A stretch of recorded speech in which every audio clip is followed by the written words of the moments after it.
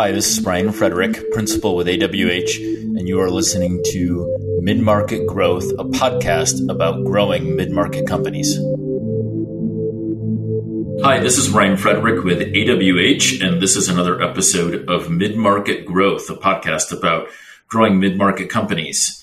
With me today is a longtime listener, first-time guest. I say that a little bit in jest, in that Nick's probably never actually listened to any of the podcast episodes. But Nick and I used to run around and run into each other randomly at events and things. And we would end up hanging out together mostly because he realized how cool and interesting I was. And he would make me laugh occasionally. Nick, welcome to the show. I appreciate you being here. Thank you so much, Ryan. I have listened to a couple episodes, but I always listen to Ryan Frederick. And note for all of the listeners, I am hilarious, and Ryan laughs at all my jokes. Okay, that is true. Nick is actually very funny. That's why we would find our way to end up in the same corner in an event or something that we were at together, as we were maybe making fun of some of the other people that were there. Never. Okay, we've had a little bit of in all transparency, we've had a little bit of a technical glitch on my side. It says that Nick is offline. Nick is not offline. He can hear me. I can hear him. So we are going to go full speed ahead into this conversation around customer experience. And I should do like a really official introduction too. This is Nick Glimsdahl. And Nick, if you can say more, about your background and who you are. Nick creates a bunch of content himself. He's written 4 books. Some of which you might, if you buy one, you might want to slam it on the ground and say, hey, there isn't as much here as I thought there was going to be. Nick shared a story with me prior to us, turning on the mic. So about one of the comments from one of the books on Amazon, presumably, right? Yeah, that's correct. Yeah. So let me start by saying I host a podcast called Press One for Nick. We focus on customer service and customer experience professionals, anywhere from international hostage negotiators to people who ran Magic Kingdom at Disney, and that's anywhere in between that. I am the Director of Contact Center Solutions at VDS, and I have written a handful of books of reasons not to focus on customer experience, employee experience, sales experience, culture, customer journey, etc. There are to be thought-provoking with questions, but most of them are functional notebooks. And so they are lined paper on most of them. And somebody sent me a nasty gram on Amazon saying that this is all but a functional notebook. And it was a nice little video that they added as well. So I got a 1-star there, but I'm in a 5-star in Ryan's heart. So that's all that matters to me. That is all that matters. But, nicely that he took a video of it so that he could,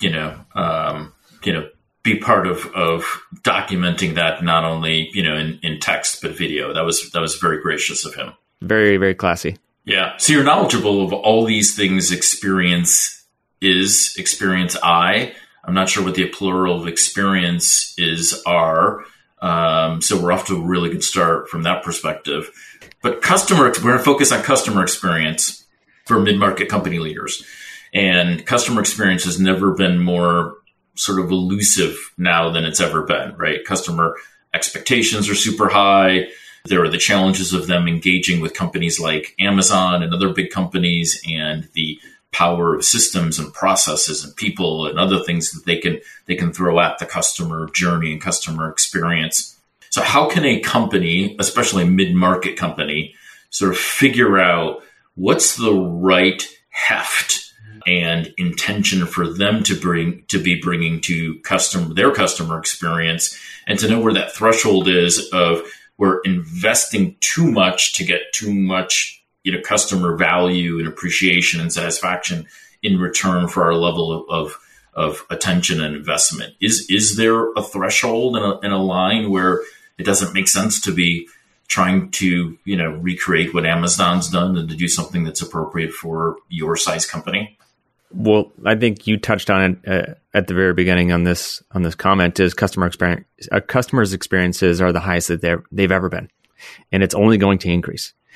And so, I think you have 3 options as a company. You can either overwhelm your customers by providing them, people say surprise and delight. I don't like to be surprised, but I like to be delighted. You could be underwhelmed, which is, they didn't meet my expectations. The price sucked. I had a ton of friction. Or you could just be whelmed. And nobody wants to be whelmed. Hey, how was your service? Oh, it was fine. A buddy of mine says fine is the F-bomb of customer service. So, when it comes to being Amazon, nobody's going to compete with Amazon. Except for people who get acquired by Amazon, i.e. Zappos. Another friend of mine, his name is Z, he's like, you don't have to beat Amazon, you just have to beat the BMV. He's like, don't be absolutely awful and stand in line and add a ton of friction, but identify where you are today, truly walk in the customer's shoes. One example I shared right before we started was the pebble versus the marble approach is, if you're walking down the beach and you're going into the parking lot, you can, and you don't have sandals on, you have tennis shoes on, which would be semi-silly, but you'd walk into the parking lot and you have sand in your shoes. It's uncomfortable-ish. You know that there's a difference, but you're not going to typically take your shoes off right in that parking lot, shake them out, and keep on moving. However, if there continues to be more and more friction for the customer, i.e. the rock gets bigger and it turns into a marble, that the more friction there is on the customer, the higher probability that they are going to stop, take their shoes off on that journey and shake out what they had in their shoes. And so I'm not going to give a percentage. Like marketing, right? People always say, oh, you need to spend 10% on marketing of your total budget for marketing for the business. I'm not necessarily going to say that. I would say truly understand what that customer journey is. Walk in the shoes of those customers. Identify what the biggest impact is for the least amount of cost. I don't think you should spend $100,000 on something that isn't going to solve your business outcomes, and it's not going to identify and improve the customer experience and or the employee experience. Yep, well said. Does the type of company and the type of product service, how much does that impact the customer experience in your mind? If you're a customer that's buying an industrial part, for some sort of a backhoe, how much does that impact the customer experience expectations versus someone that's buying, a new Wi-Fi router, right, for their home, and who's a fairly educated, customer around that? And let's say that both are educated, right? But the product is very different. The end use is very different. The environment that it's going to be used in is very different. Do you see much of a difference in the customer expectation in different types of buying environments? I would say that, let's say that you're selling a product or service in the backhoe, or you're selling a wireless router. We are all consumers in other things. And we all identify what those experiences are in other products. So we all buy a microphone, or we're buying a speaker, or we're buying internet, or we're buying a flannel shirt. We all have an experience, and specifically as we go through Black Friday, or coming through into Cyber Monday, we identify where those friction points are.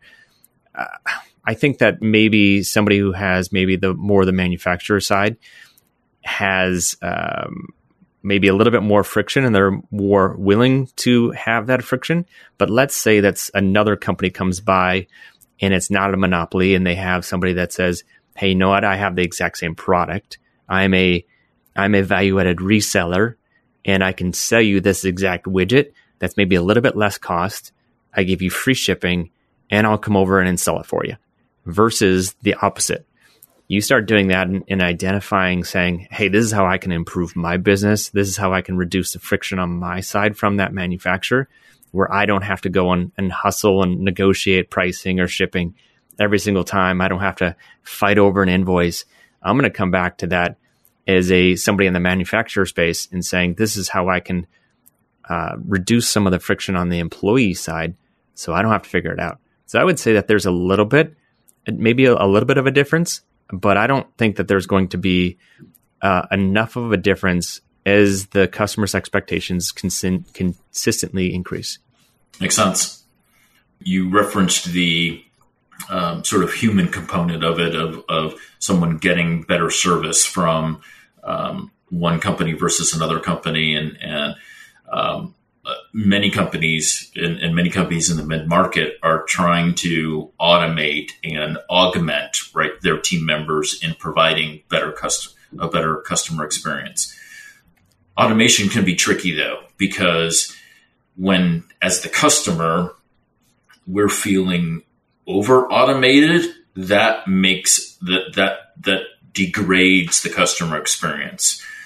So if you're the leader of a mid-market company and you're thinking about automation, whether that's some AI thing, whether it's a chat thing, right, whether it's informing your team better so they can provide a better experience to customers through more data or experiences or what have you, how do you think about that threshold of automation that is additive and not subtractive to the experience? I believe that you need to meet the customer on the channel of their choice and solving them in that channel in the least amount of effort. When it comes to self-service, sometimes I just want to chat with somebody, either SMS or chat. And if it's not with somebody, with a human being, but with a automated knowledge base or frequently asked questions, and I'm saying, where is my order? Here's my order number. Or it looks like I need to reset my password because I'm having an issue. Send that automation through an email. Help me reset a button so I'm not having to jump on some saying, hey, your call is very important to me. However, please wait for another 49 minutes while I try to reset your password. And all I need is a human being. I just want to reset my password and move on. When it comes to automation, I don't think you should automate everything. I think you should automate the routine. I think there is the mundane tasks that happen every single day that can find ways to drive efficiency for the employee.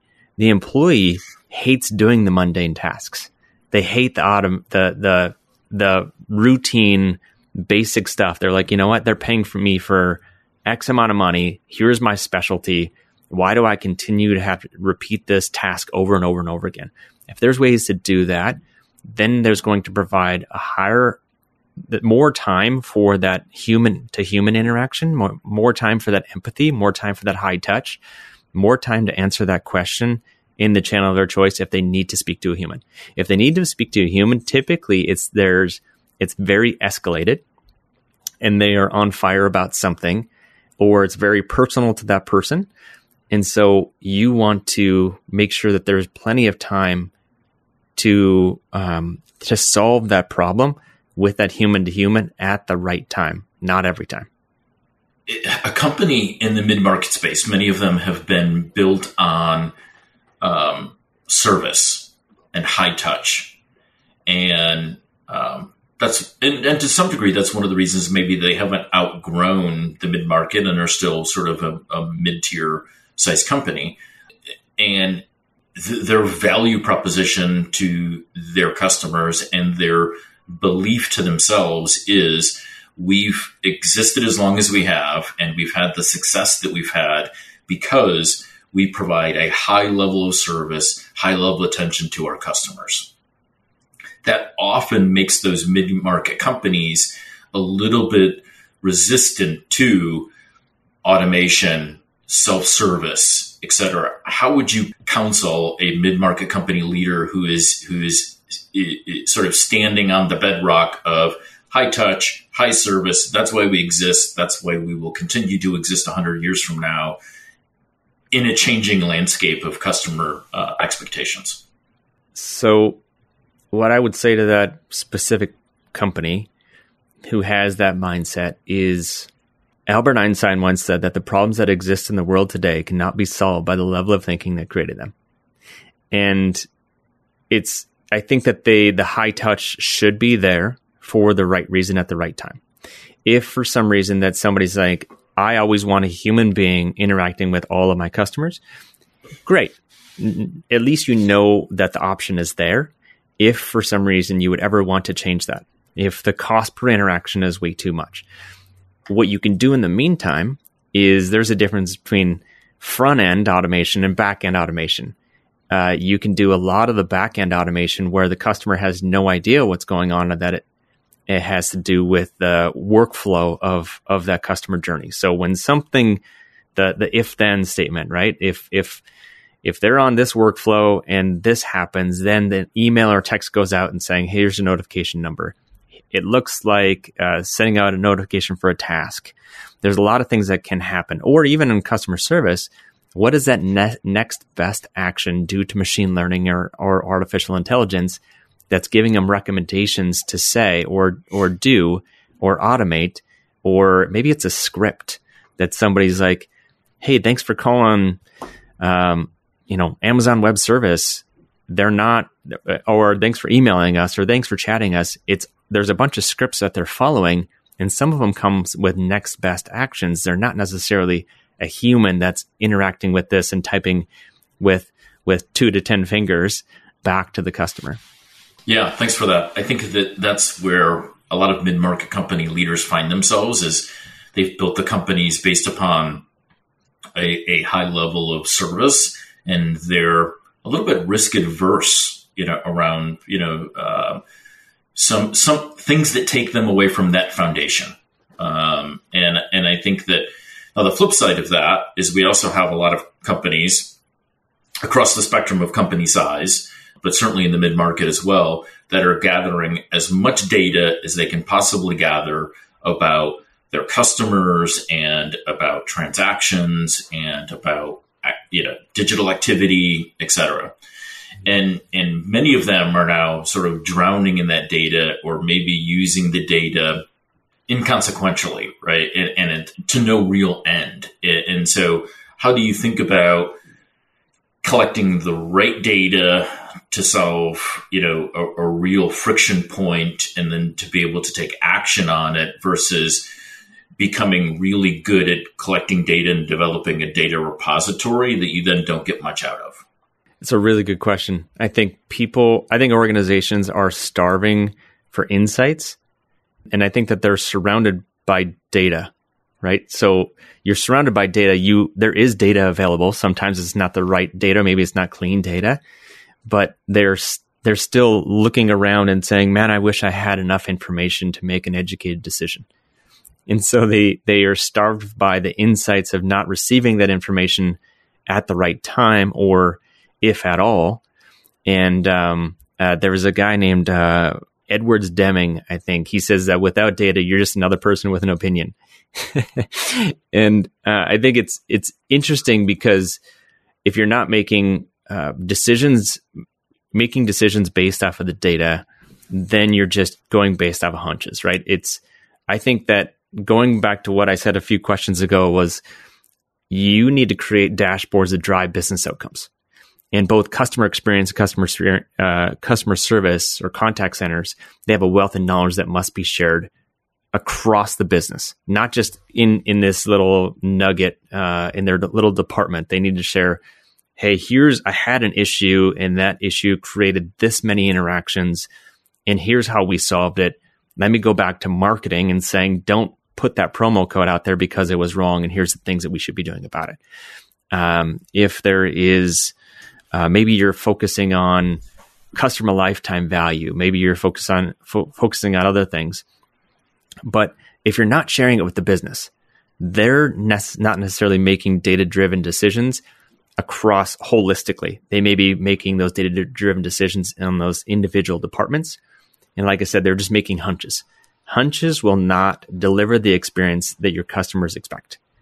And you're going to continue to be more like your competitors than you are being as a differentiator on that experience.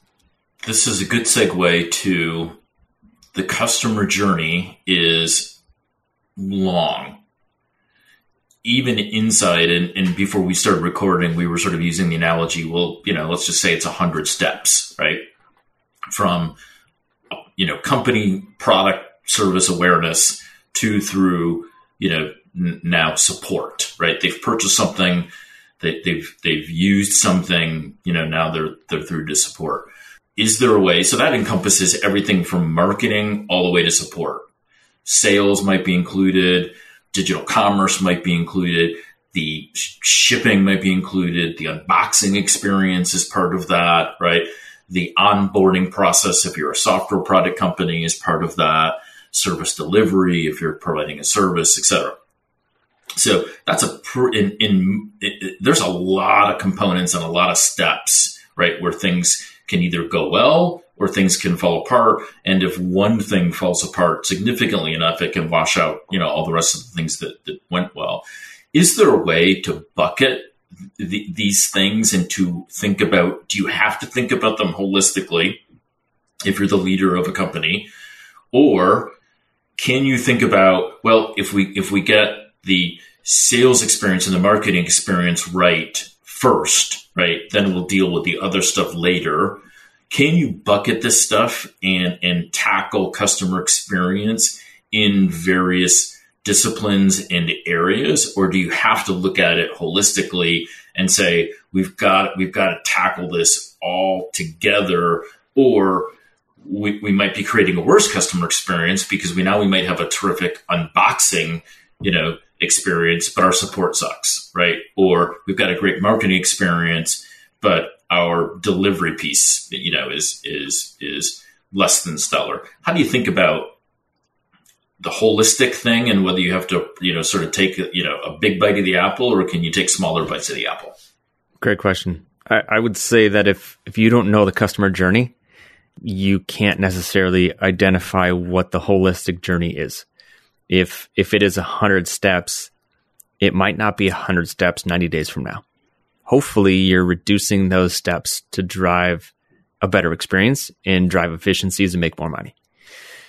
I would identify what that journey is and what that looks like and break it down into that customer journey. From there, I would align those departments and measure them on that customer experience.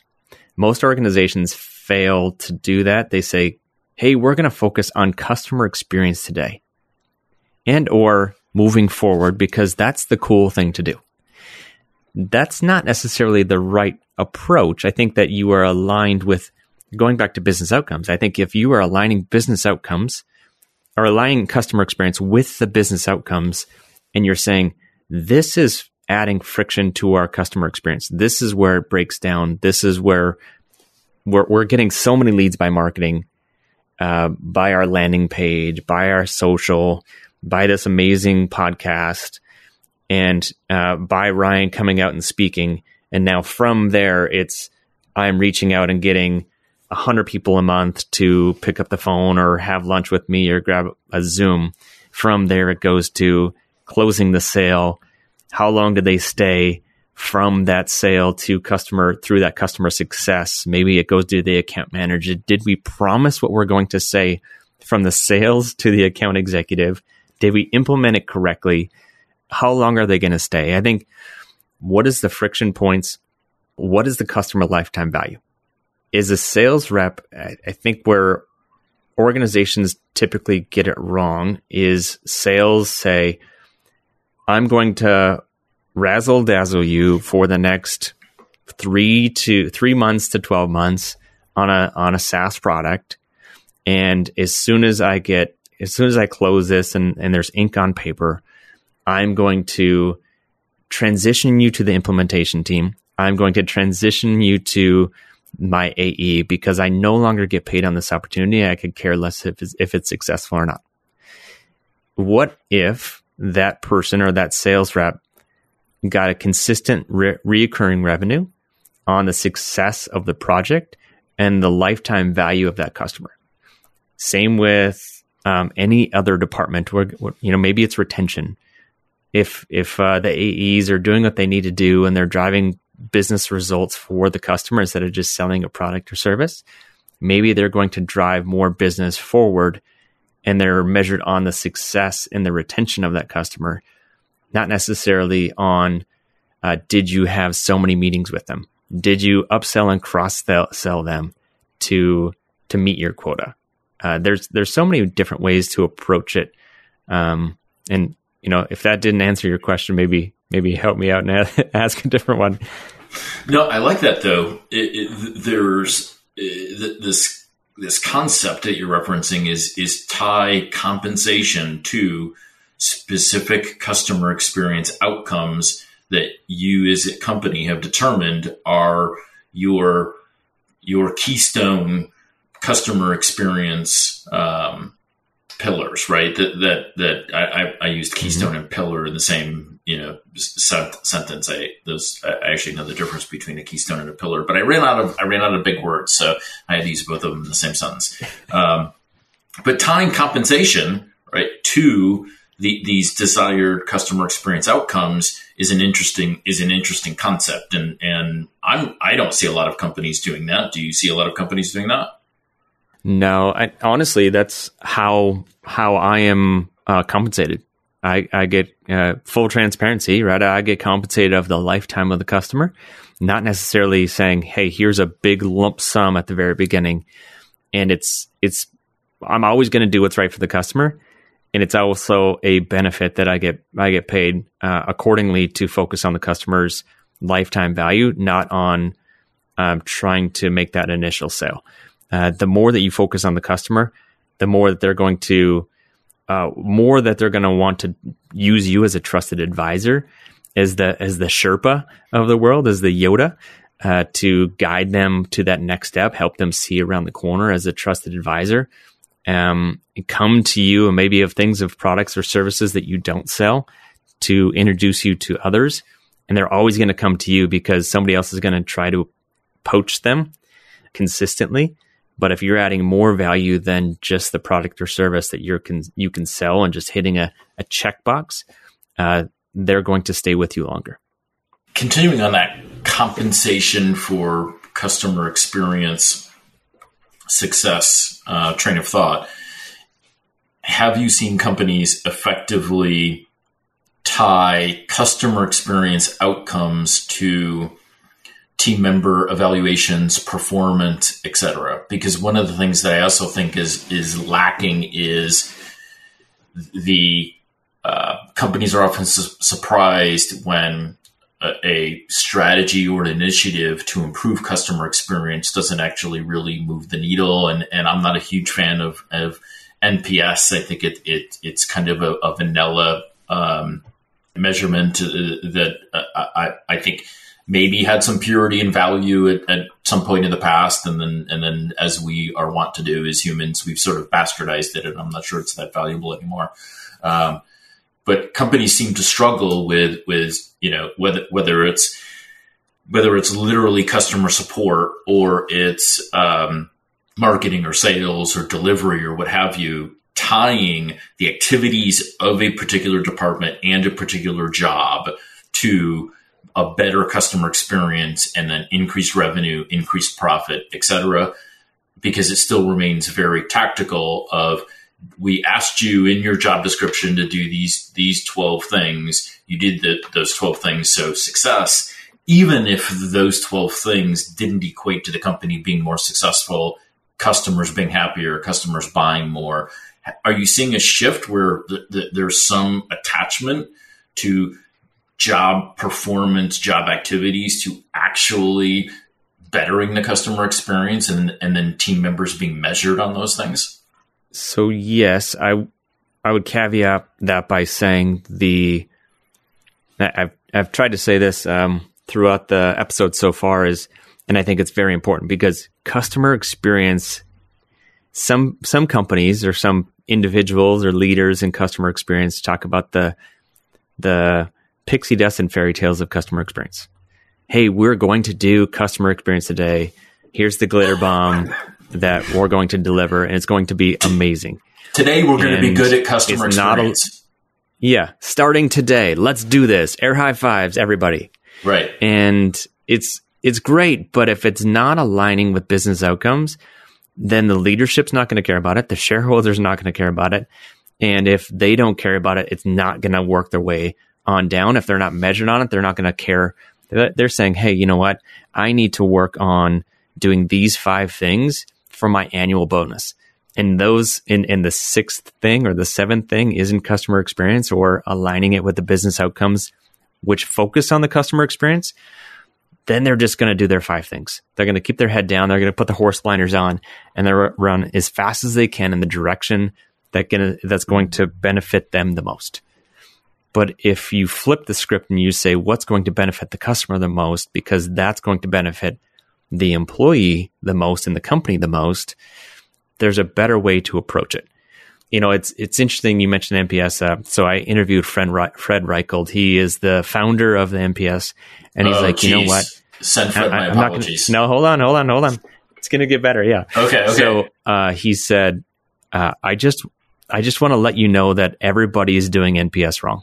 And I was like, okay, well, tell me more about that. And he's like, there's a difference between little NPS and big NPS. And I was like, I didn't really, there's a whole video series on it, but he was basically like, you know what? It's not just about, with CSAT, it's, or NPS, it's, would you refer us to somebody else, or 1 out of 10, how are we doing? He's like, if you're not showing the actionable insights of doing something, a number doesn't matter. A 10 doesn't matter. A referral doesn't matter. It's what would make you refer us to somebody else. Would you? And I like the question sometimes that I get on like airlines, or is would you hire the person that you worked with? And I'm like, ooh, I like that one. But it's interesting that Fred kind of is now going through this journey. He's made enough money and can get transparent enough where he's like, hey, you all are doing it wrong, and there's a better way to approach this. Yeah, that's fascinating. So he's saying that what's been lost as it's gotten eroded is the action part of it. And NPS was always meant to be, you're learning the things that you can act on that would convert into something that would be of meaning, value for you, and that would be of value for your customers. And it's not just a data point, which saying it makes all the sense in the world, right? Because again, who needs another data point that you don't take action on, to our conversation earlier. Yeah, absolutely. It's interesting. And even he mentioned on our conversation that he makes all of his purchase decisions on stocks based off of how customer-centric organizations are. If an organization is customer-centric, he will likely invest in it. If he goes and looks for the top 10, top 20 most customer-centric organizations, he will invest in it. He's like, in the last 15, 20 years, I've tripled the market value because of the focus of that customer experience. He's like, I'm sure there's data somewhere out there, but he's like, there's enough value in that for me where it's not just face value saying, hey, look at us, we won another award that we had to pay for that says that we're customer focused, but being truly customer focused. Right. You mean, those JD Power things and other things like that just aren't given to the most deserving? Well, it's the most deserving who spend the most amount of money, I believe. I think that's how it works. Nick, are you next going to say that Santa Claus isn't real? I mean, this is life altering. I know him. Well, so we've gotten validation that Santa Claus exists, and we've gotten proof that not all awards that say you're great, at serving your customers are as lofty as they might appear to be. And I got validation that NPS has indeed become eroded and diluted and isn't what it was meant to be. So. I feel really whole at the end of this conversation around all these validating points. As long as I get a Christmas present, I'm going to from Ryan. I'm going to continue to tell you that Santa is real. Okay, well, it's on the UPS truck as we speak. So I don't know when your UPS driver typically arrives, but for the next, I don't know. I mean, they're busy this time of the year. So for the next 3 months, you should probably be at your front door around the time that the UPS driver arrives. Perfect. I look forward to seeing the tracker on Santa's sleigh. Nick, thanks for joining me, man. I appreciate it very much. If people want to get in touch with you, what's the best way for them to do that? Yeah, best way to find me is on LinkedIn, and you can go to press1fornick.com. You can search on YouTube, Press One for Nick, or just ask Ryan and he'll direct you in the right spot. Awesome. Thanks, Nick. Appreciate it. You bet, man. Thank you. Thank you for listening to the Mid-Market Growth Podcast from AWH. This is Ryan Frederick, and we will see you next time.